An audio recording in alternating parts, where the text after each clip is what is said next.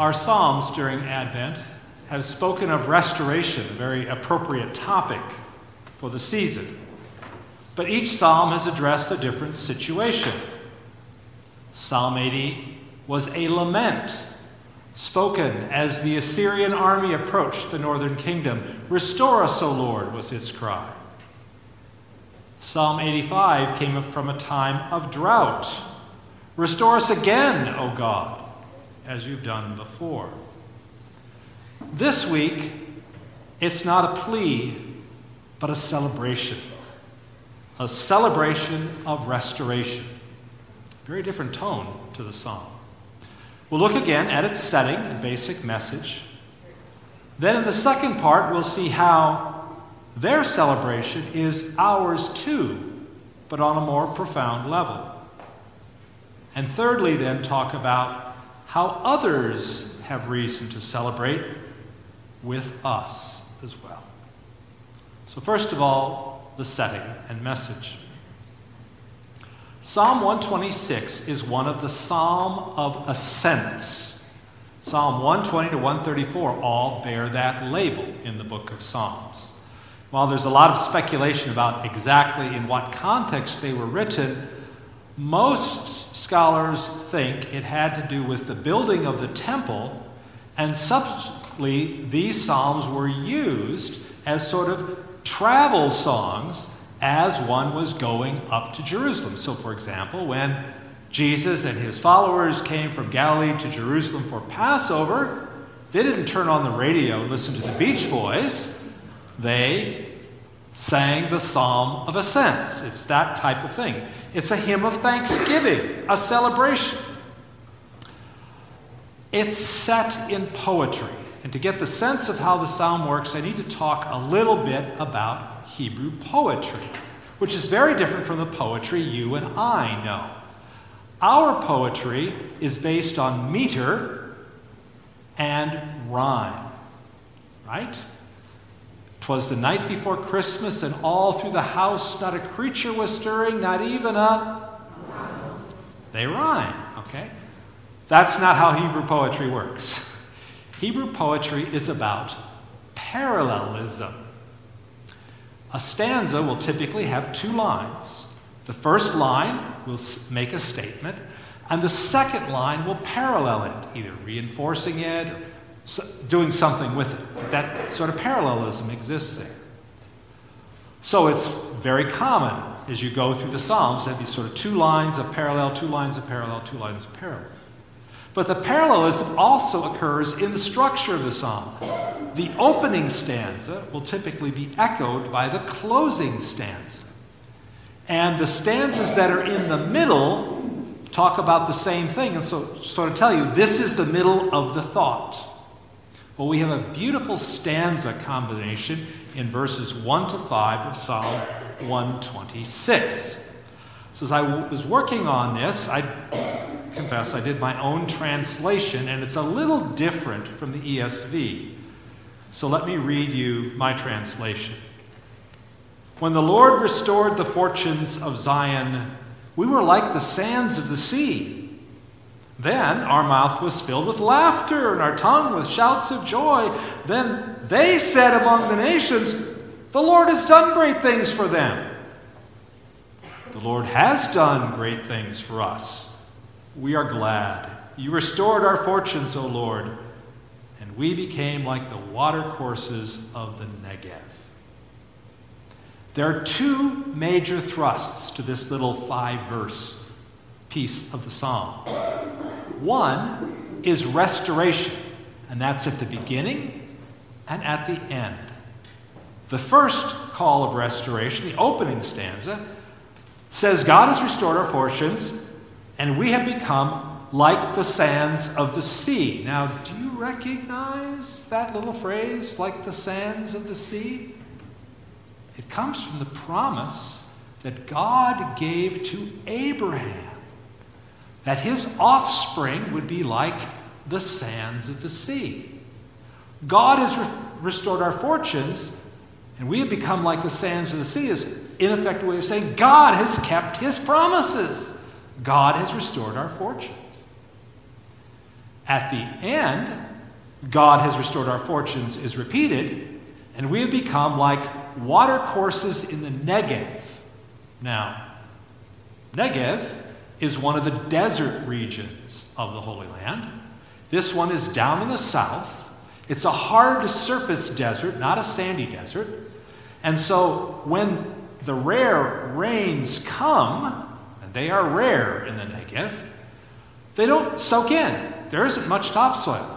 Rather, they flow together into the water courses where there's a little bit of soil and flow, and for just a few days after that flow, like the water courses in the Negev, they're blooming in a spectacular way. It, of course, all withers very quickly, but it's absolutely beautiful when it happens. God has restored our fortunes like the water courses in the Negev, hints at God's restoring of creation, making all things new again. So two types of restoration are celebrated. God has restored us. He has kept his promises. God has restored us and is making all things new. But there is also recognition that occurs. Because after the restoration in the middle, the nations recognize, oh, I see these people and how they're celebrating.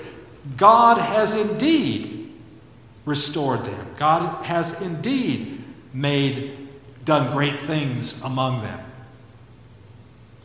And that gets repeated, yes, the Lord has done great things for us, and we are glad. The joys of those whose fortunes have been restored is not kept secret. It impacts other people. And that impact reflects back on those whose fortunes are restored. The Lord has done great things for us, and we are glad. The psalm celebrates that God has restored the fortunes of his people by keeping the promises to Abraham, and God will make all things new someday. But the psalm also states that the nations notice and recognize the favor of the Lord in the celebration of the people, in how they react to it. Their celebration is ours too. God has restored our fortunes also. Not only has God fulfilled the promise to Abraham to make a people like the sands of the sea, there was a second promise that God gave to Abraham, that in his seed all the families of the earth would be blessed. And it is the coming of that very fulfillment that we are celebrating now at Christmas. The coming of Jesus would start the process of setting everything aright again. Paul compares the coming of Jesus to a new creation. The old is past, the new has come. Indeed, the Lord has done great things for us. He has restored our fortunes in Jesus. To which the psalmist adds, our mouth was filled with laughter and our tongue with shouts of joy. Now, we talk about a lot of weighty topics in church, but we can do so in a joyous context. And that's what this psalm is hinting at.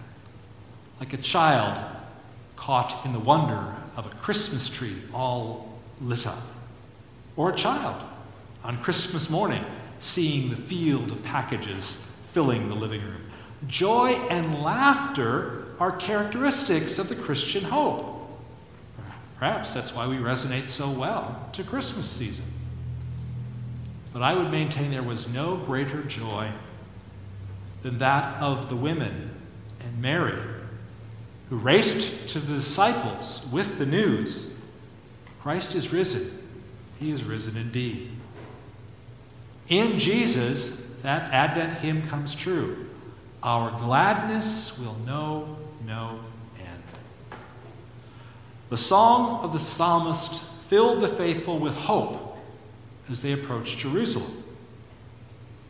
But imagine our joy when we see the holy city Jerusalem coming down out of heaven from above as a bride adorned for her husband at the return of Jesus. In a most profound way, the celebration of the psalmist is ours too. But I would point out something about the laughter to which the psalmist refers. Laughter and joy are by their nature something to be shared. Recognition by others follows. I mean, you can laugh by yourself, right? But it's so much fun to laugh with others, isn't it? A comedy movie at home on the TV might get a smirk or something like that, but the reaction is raucous in a theater, isn't it? Reading jokes is not the same as hearing jokes told by someone else, even dad jokes. And with that recognition by others, that's where the opportunity comes, to assure others that they have reason to celebrate with us. This is the third part. The final two verses of the psalm teach a simple point. Those who sow in tears will reap with shouts of joy. And the psalmist expands on the metaphor. Those who go out weeping, bearing the seed for sowing, shall come home with shouts of joy, carrying their sheaves. You see, planting, sowing in antiquity was a very risky thing. You were taking the last of the grains that you would have and casting them on the ground. Nothing left to eat unless a crop grew. There was a fear involved in planting because growth was so uncertain. The God who kept the promise to Abraham offers that same blessing to everyone. The God who created all things and is making all things new desires all people to be part of his new creation. But God sent Jesus among us as God's agent. Our response is simply to sing. And what do we sing? Joy to the world. The Lord has come. But when the carols fade and the trees are set out for the garbage collector, what then? Will joy and laughter still fill the hearts of our neighbors and friends? Or will the tears return? The psalmist expects joy. In fact, he talks about shouts of joy twice. And here's our opportunity to bring not only light to darkness, but lightness as well. I mean, joy is infectious. Whining is a downer.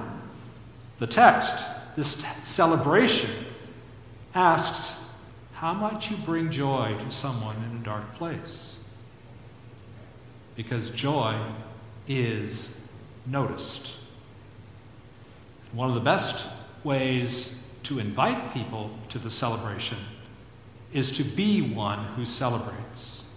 Psalm 126 celebrates, "The Lord has restored the fortunes of Zion. Let us rejoice and be glad, for such joy invites and infects others."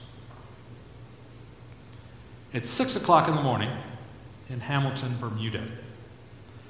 92-year-old Johnny Barnes stands on the edge of a roundabout and waves at people as they drive past.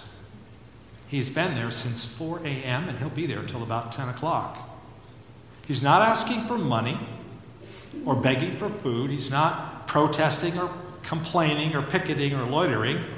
He's making people happy. He wears a straw hat. He's got a salty beard. The years have bent his back a little bit and slowed his step. They haven't siphoned away his joy. He waves with both hands extended, like with his wrists going side to side, like he's adjusting the dials on something. He blows a kiss in the direction of a taxi driver or a commuter. "I love you," he shouts. "I love you forever." And they love him. Bermudans call him Mr. Happy Man. They route their morning commute to see him. One morning, a cranky woman was determined not to make eye contact with him. But she ended up looking his way. He smiled. She smiled. Another sour attitude hit the dust. Wouldn't you love to meet a person like him? Wouldn't she love to be a person like him? You can be. God has restored our fortunes by sending Jesus. And Christmas can put a smile on anyone's face.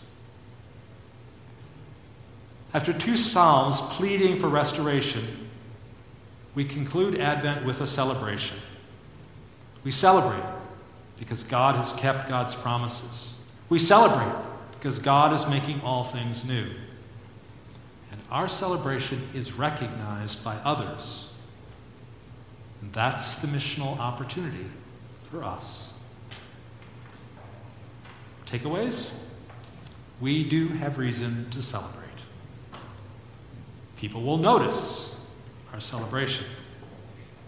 And we can invite them to join the party. In the name of the Father, and of the Son, and of the Holy Spirit. Amen.